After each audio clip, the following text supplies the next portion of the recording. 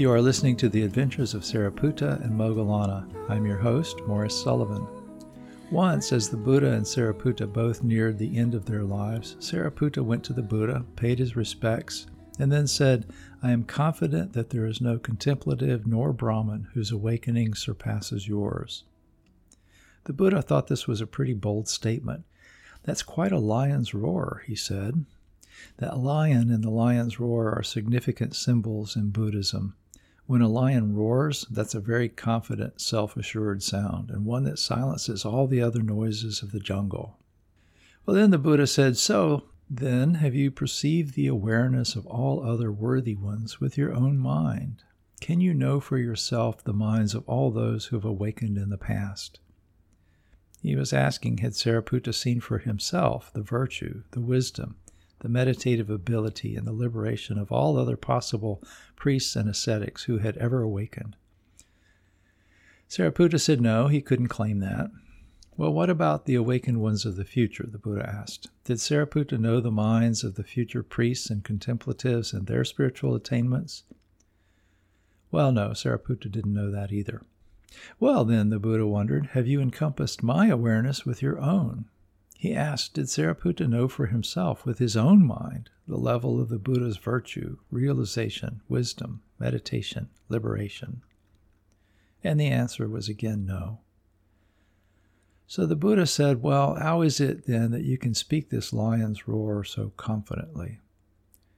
Sariputta said he didn't know the minds of the awakened ones of the past, present, and future, but he said, I have known for myself the integrity of the Dharma. And he used this analogy. It's as if there is a royal city with impenetrable walls and with only a single gate. If you were to walk all the way around the city, you would not see a crack big enough even for a cat to slip through. You would know that whatever person enters or leaves this city can only come or go through this gate. In the same way, he said, I know for myself that awakened ones, whether of the past, present, or future, could only do so by this gate, by abandoning the mental hindrances that prevent wisdom, by establishing the foundations of mindfulness, and by developing the factors of awakening. This doesn't mean that only the Buddha was awake, but that to awaken required a great deal of spiritual development. And having seen this truth for himself, Sariputta could confidently roar this lion's roar. I'm happy to say that I have a guest with me today. Bharat Jhunjhunwala has been exploring the teachings of awakened persons, the prophets of the world's great religions. He now lives in the Indian Himalayas, but he studied economics and received his PhD from the University of Florida. His spiritual journey has been shaped by things like living in an Indian slum to get a first-hand sense of what poverty really is like, and by taking courses in Buddhism in Dharamsala, the Indian home of the Dalai Lama and the Tibetan government in exile. He's offered a number of books on economics, culture, and religion, and has become an active proponent of interfaith dialogue. His most recent book is Common Prophets of the Jews, Christians, Muslims, and Hindus.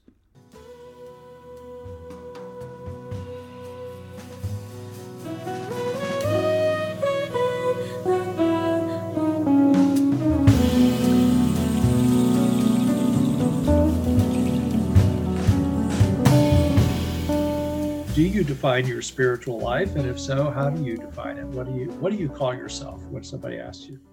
Since childhood, for reasons not known to me, I have always been engaged with this question that if there is one God, why do people fight with each other in the name of that one God? I had class fellows who were Muslims, and my grandmother would not like them to come into our house, and so on, and that was something that but I really don't know why this question always arose to me. Now, as I'm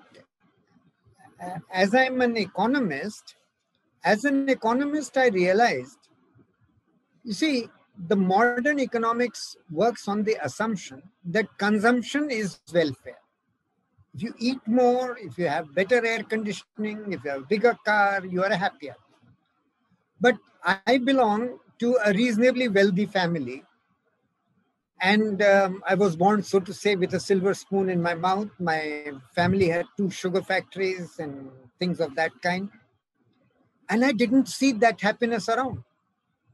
I always saw my family members griping, fighting, wanting more money and more money and more money and more things. And I think the critical point, one critical thing that happened was that I was studying for my bachelor's degree, and my family had provided me with a motorcycle. Now, my younger brother was studying in another town, and he was provided with a car. So when I used to be in the family, I used to think that, oh, I have a motorcycle, he has a car, and I'm kind of inferior. But then when I used to compare myself with my class fellows in my class, I was the only one who had a motorcycle. All the others at best had the bicycles. So I was the king. I was the king among them. I was kind of forced into the question that it is not the motorcycle that gives you happiness. It's very clear.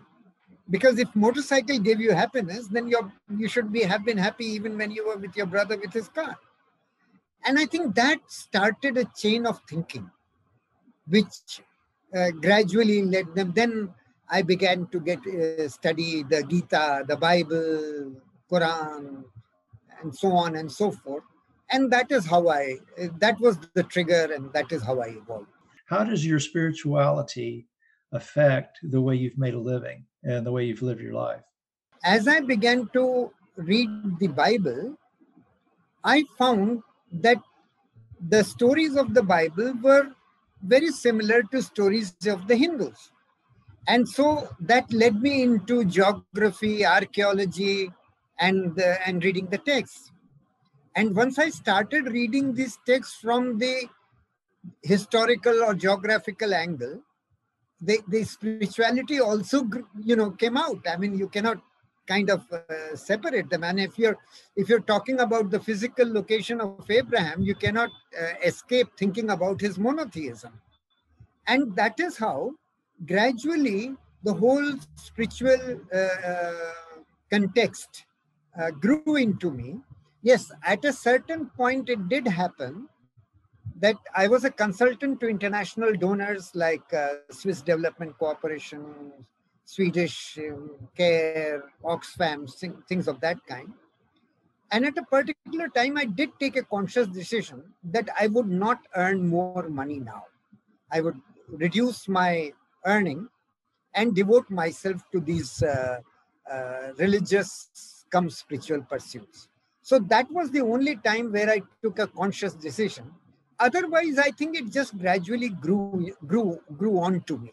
I mean, without even my having taken a conscious decision. That's a pretty dramatic conscious decision, though, that you're not going to make more money. You're going to spend your time studying spirituality and pursuing spirituality. Was that scary? Well, you see, I write a column for the Indian newspapers. And that gives me enough to make my bread and butter. I mean, I'm comfortable. I don't have a BMW. I don't have a Rolls Royce. But I have a normal car. I have a normal 2-bedroom house, and I'm comfortable. So what the decision I took was, and I can earn that much money by working 1 to 2 days in a week. So instead of spending the rest of the 5 to 6 days of a week trying to do consultancy and make more money, I kept writing my column so that I was economically stable, which I still do.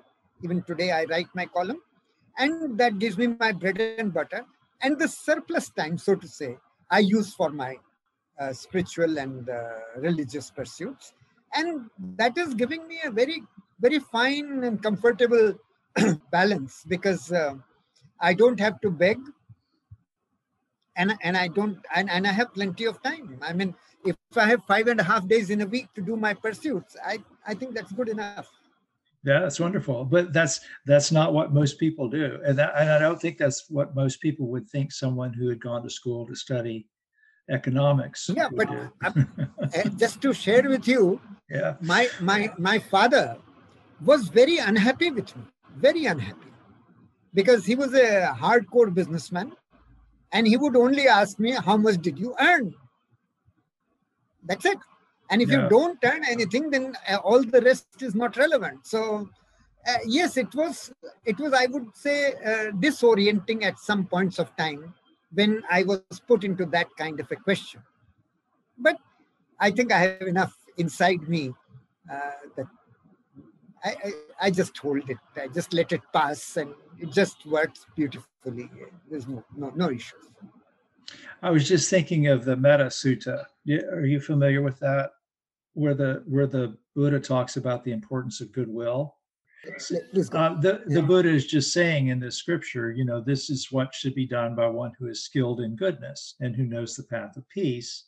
And then he's describing what they should be like. And he says, unburdened with duties and frugal in their ways are a real important part of that. Do you think you're a happier person because you made that decision? Oh yes, by far, by no, by leaps and bounds, by leaps and bounds. I mean, I cannot describe that. I'm so much at peace, so much happier, because you see, frugality. Once you accept that your needs are met and that's all you need, then what may appear frugal to others can appear wealthy and luxurious to you.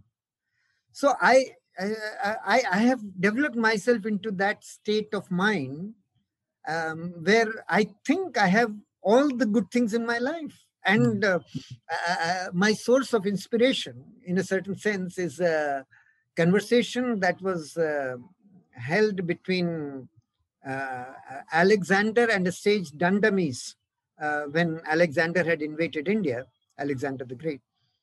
And Dandamis had told him that you can take my body, but you cannot take my soul. And you cannot give me anything, because what I need is this water from the spring and this chirping of the birds. Mm.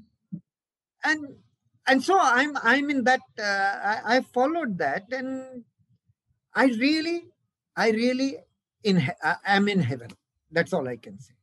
I'm really am in heaven, because my basic needs are met comfortably. I don't have to struggle too much for that.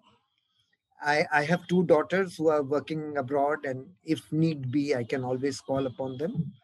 And so I think frugality is more of a state of mind. Once I realized that motorcycle is not what is giving me happiness, then frugality came on its own.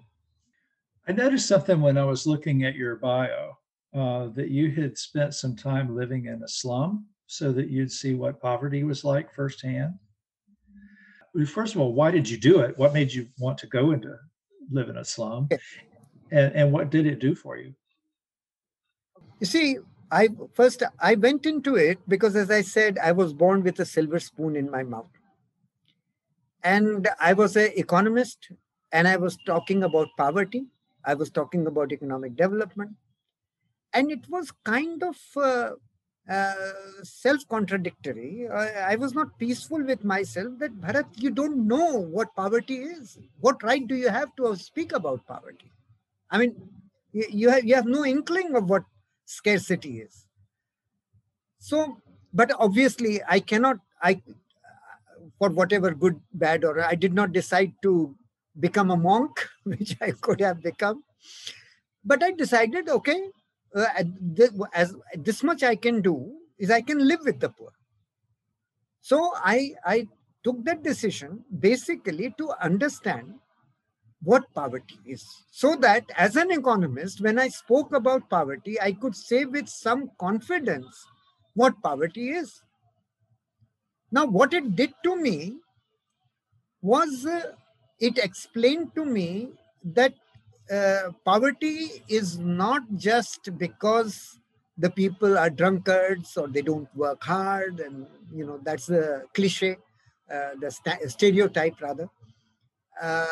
rather there are multiple causes. Of course, one's own contribution makes a contribution, one's own orientation makes a contribution. But I came to realize that the social contributions to the creation of poverty are much more than given credence to.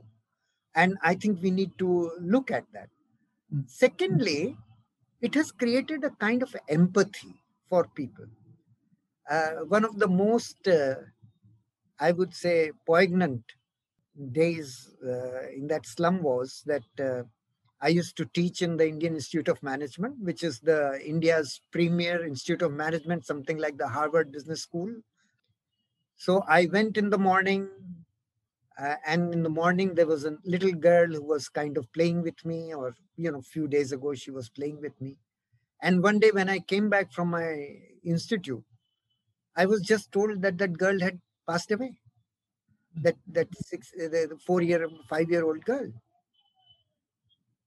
And that broke my heart. That broke my heart. Because there was so much innocence, so much love with those people in the slum. I was very friendly with them, very, very friendly. I used to eat with them. I mean, I had made arrangement, one of the families, I would pay them some reasonable agreed amount, very nominal. And whatever they would cook for themselves, they would share with me. So I was eating with them. I was sleeping in the slum. And to come back and know that a girl has died for no reason, perhaps I did not even have the energy to find out how and why she died. My presumption was it was some malnutrition combined with some disease, whatever it was. I was emotionally not even in a position to ask about that. So that has developed a sense of empathy for the people. I think that is the biggest contribution, where I could, today I have no trouble holding an old rickshaw puller or a coolie, with dirty clothes, and holding him and clasping him with my hands, and, rubbing shoulders with him. I have no difficulty, because I can see that I have developed that sense of empathy. I think that is what has come out. I'd like to talk about Buddhism in India and your experience with it. So how did you encounter Buddhism? You see, I'm a born Hindu. And among the Hindus, one of the spiritual leaders, perhaps the most influential spiritual leader of the Hindus today, is a person called Adi Shankaracharya. He was a monk or a sage, lived in the 9th century AD or something. His one major feat was a debate with a Buddhist. You see, after Ashoka converted to Buddhism in India, and then there was the Gupta's, what is called the golden age of Hinduism. After that, there was a lot of conflict between the Hindus and Buddhists, and a lot of killings and everything. So Shankaracharya apparently had a debate in which he purportedly defeated Mandan Mishra, who was arguing from the Buddhist standpoint. So that was my first exposure to Buddhism, actually. But over the period of time, I've come to realize that that defeat, that so-called victory of Shankaracharya, or the defeat of Mandan Mishra, was perhaps the saddest point for Hinduism as well. The reason being that when I look at the larger frame, Hinduism and Buddhism are so close together, The point of difference, as far as I can understand, between Mandan Mishra and Shankaracharya was Mandan Mishra said that there is no God, and Shankaracharya said that there is a God who does nothing. Now, to me, it seems entirely a semantic point. Because if there is no God who does nothing, and if there is a God who does nothing, what the hell does it make? What difference, does it make? What difference does it make? If you were to say that this is an active God and you have to follow him, and Mandan Mishra would say, or Buddhist would say that no, there is no God, then I can understand there is a conflict. But this was purely, I think somehow, I've not been able to go deep behind it. There must have been some political angle or something to it. And that has led to a schism, a division between Hinduism and Buddhism, when the enemy was materialism. So instead of joining hands with Buddhism and contesting materialism, Hindus and Buddhists started fighting with each other, and materialism gained the ground. So that was my first exposure. Now, I have known Buddhists. As I wrote to you, I once attended a 15-day course on Buddhism at the Tibetan Library in Dharamshala. I've met Dalai Lama twice. I've met their government in exile. And, I'm somewhat familiar, I would say.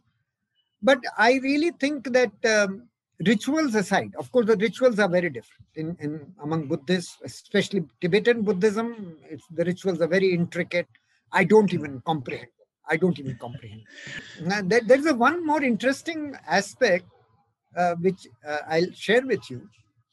That when I was reading history, I read Ashwaghosa's what is it? Buddha Charita, Ashwaghosha, and then Lalit Vistar.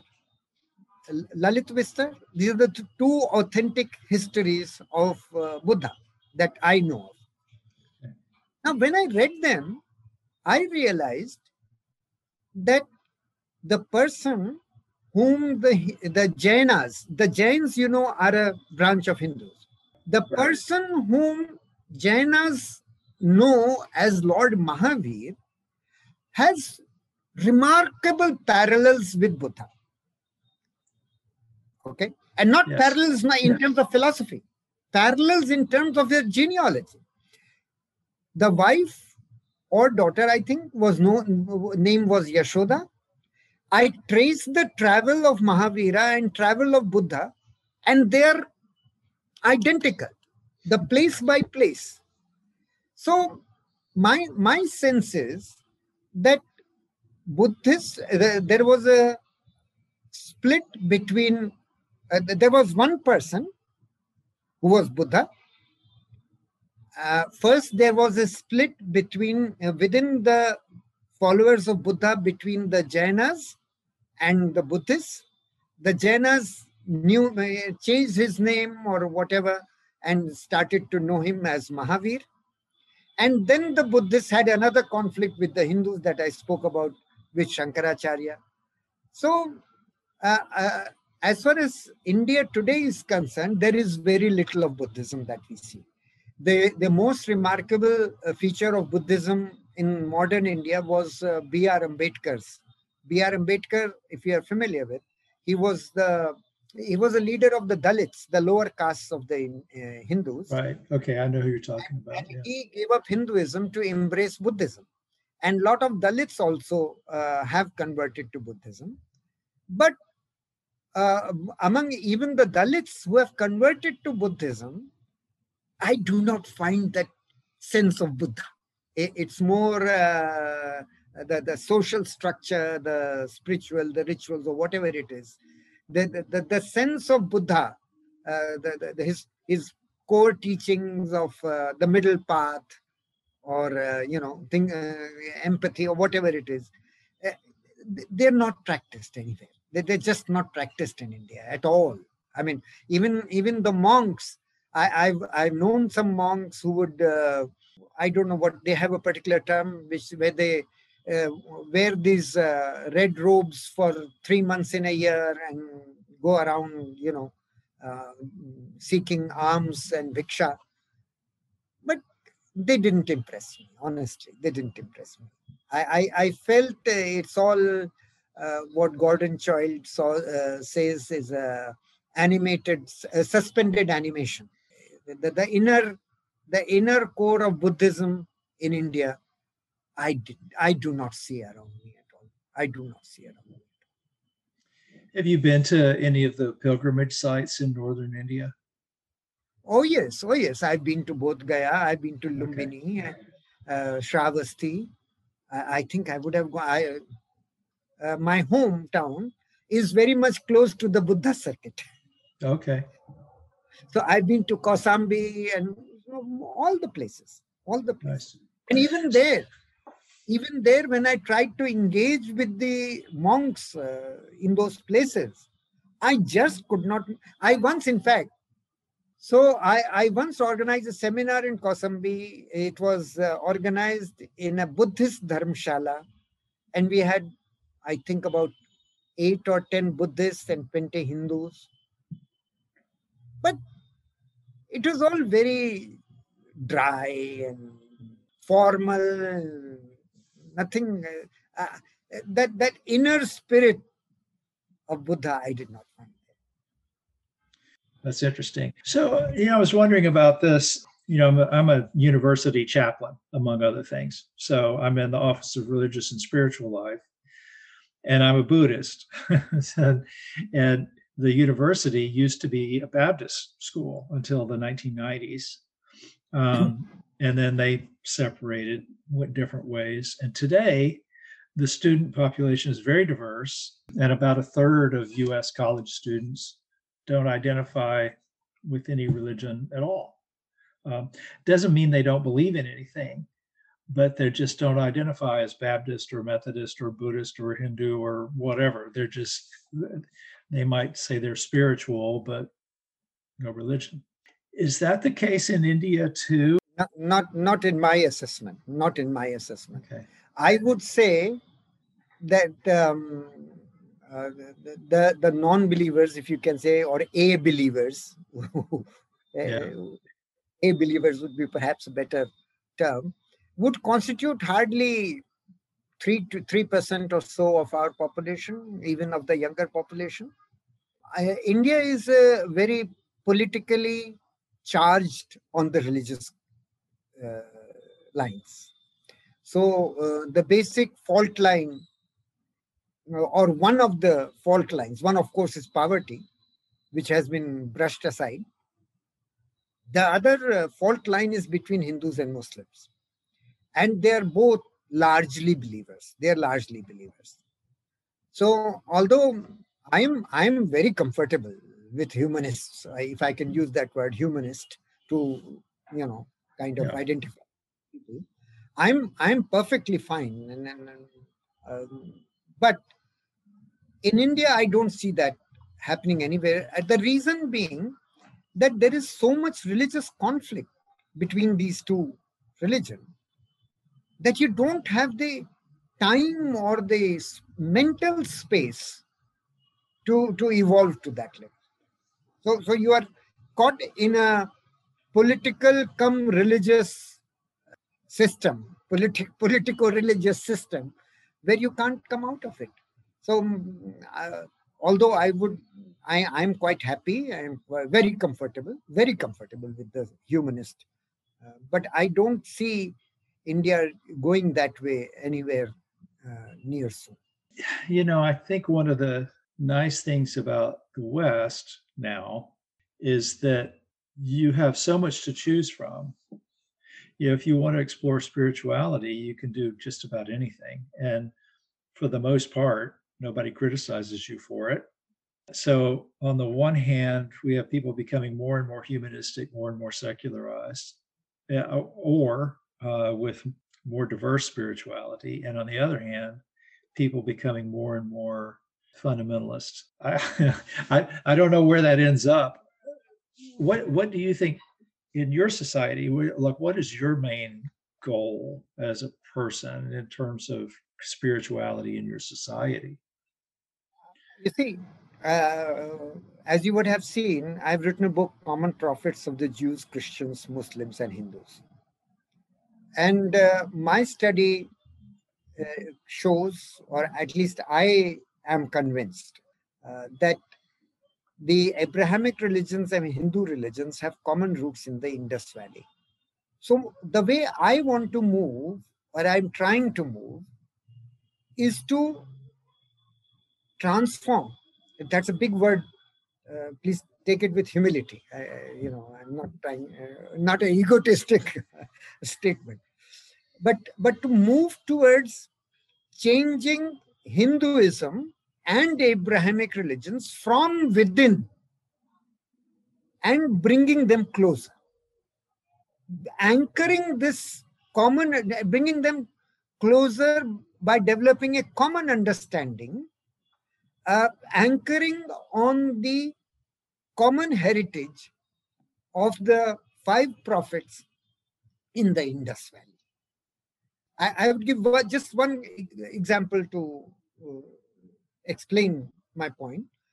You see, the Hindus are idol worshippers, okay, and the Abrahamic religions are non-idol worshippers.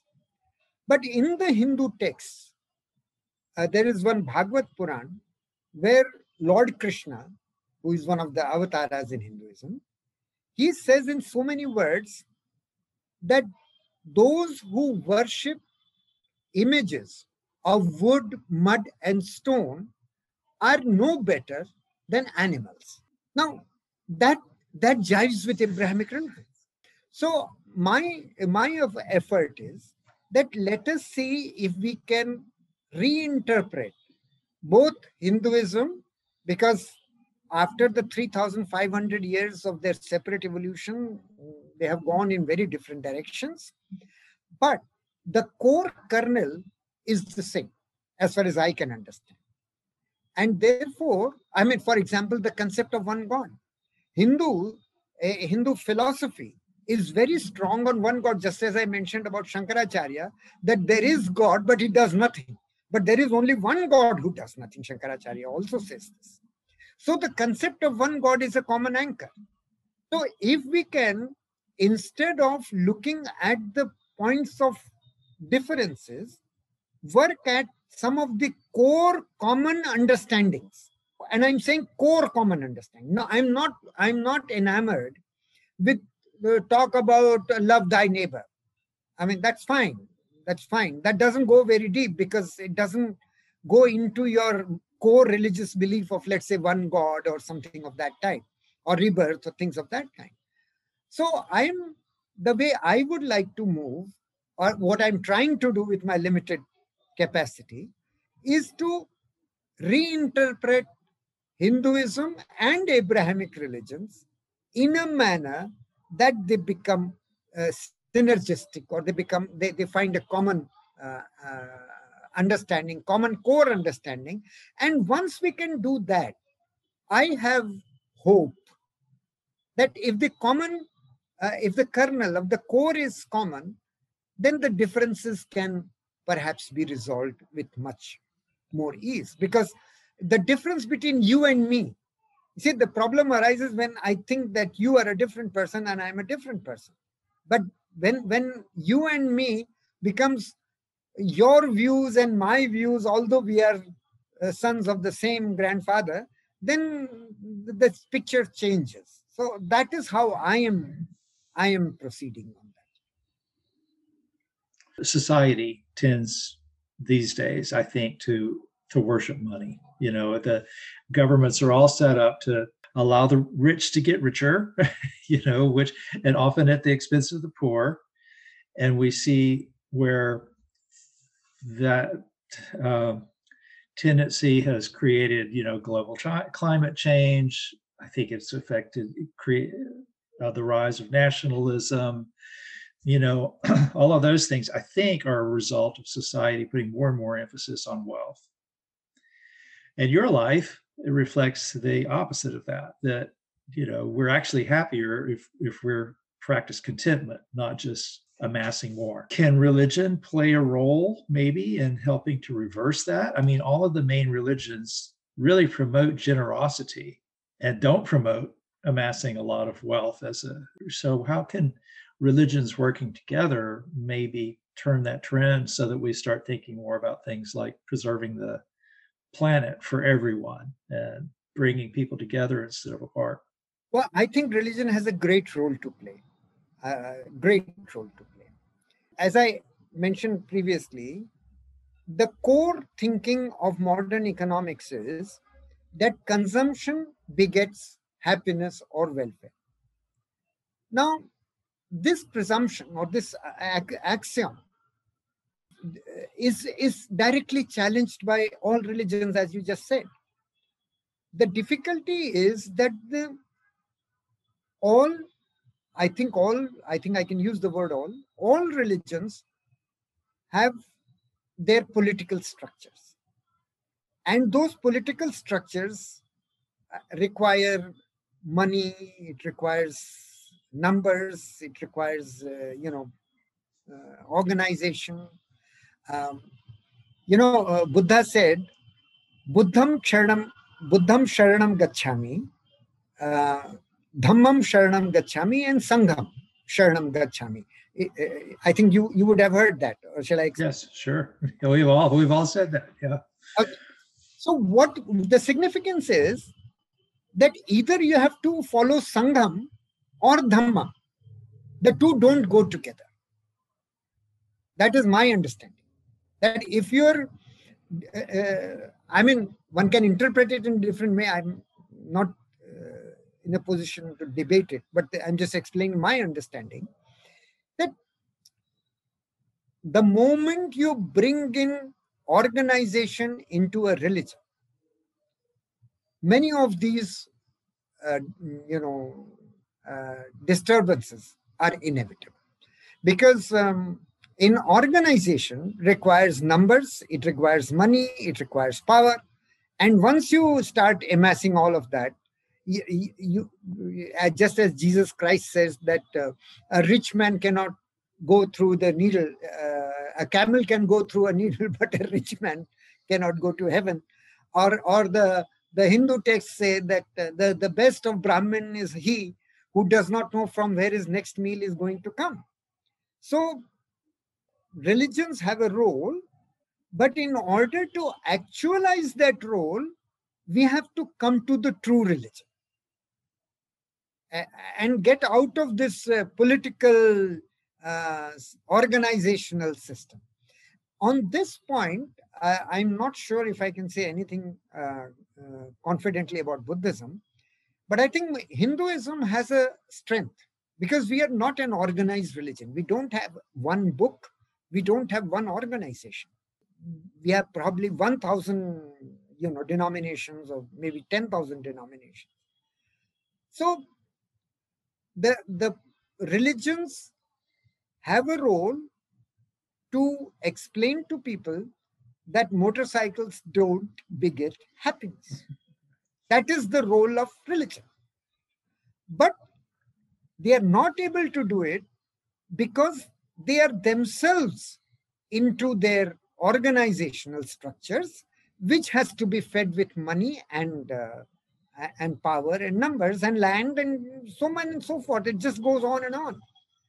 So the key question for religion is how do you get out of this organized religion into a more unorganized, individualized religion?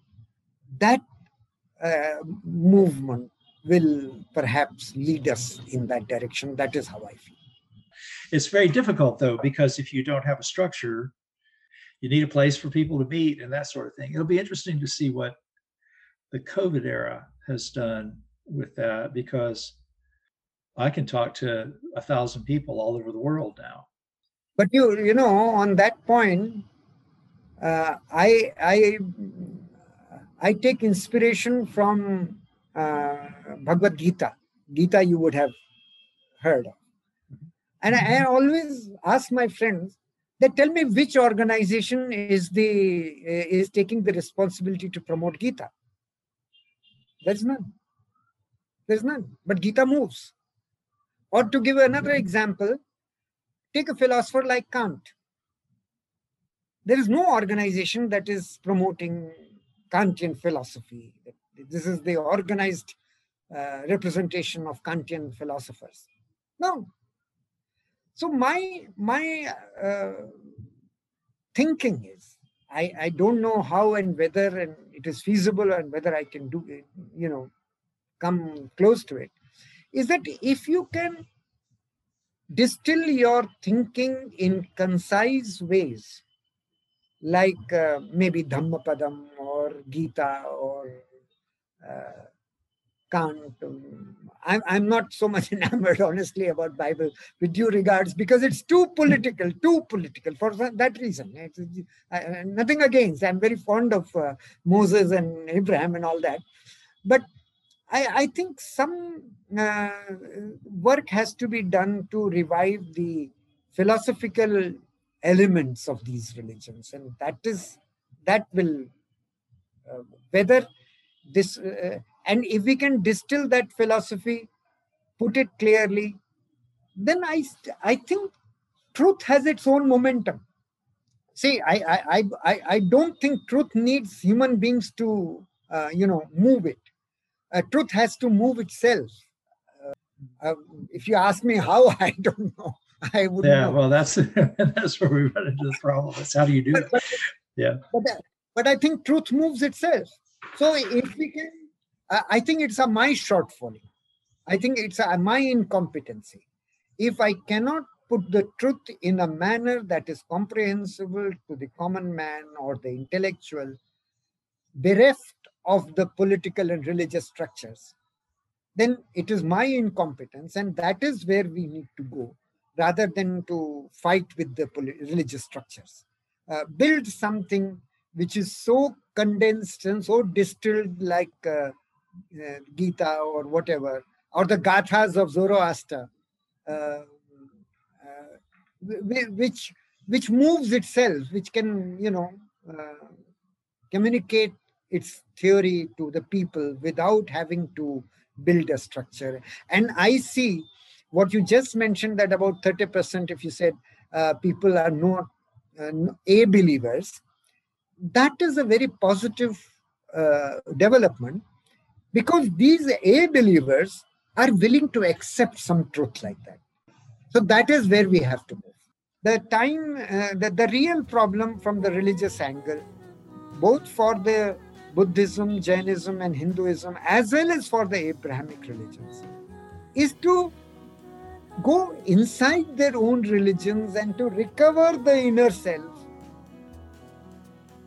and to, develop that sense of peacefulness and dialogue with other religions on that common core ground. I think that is what we need to do.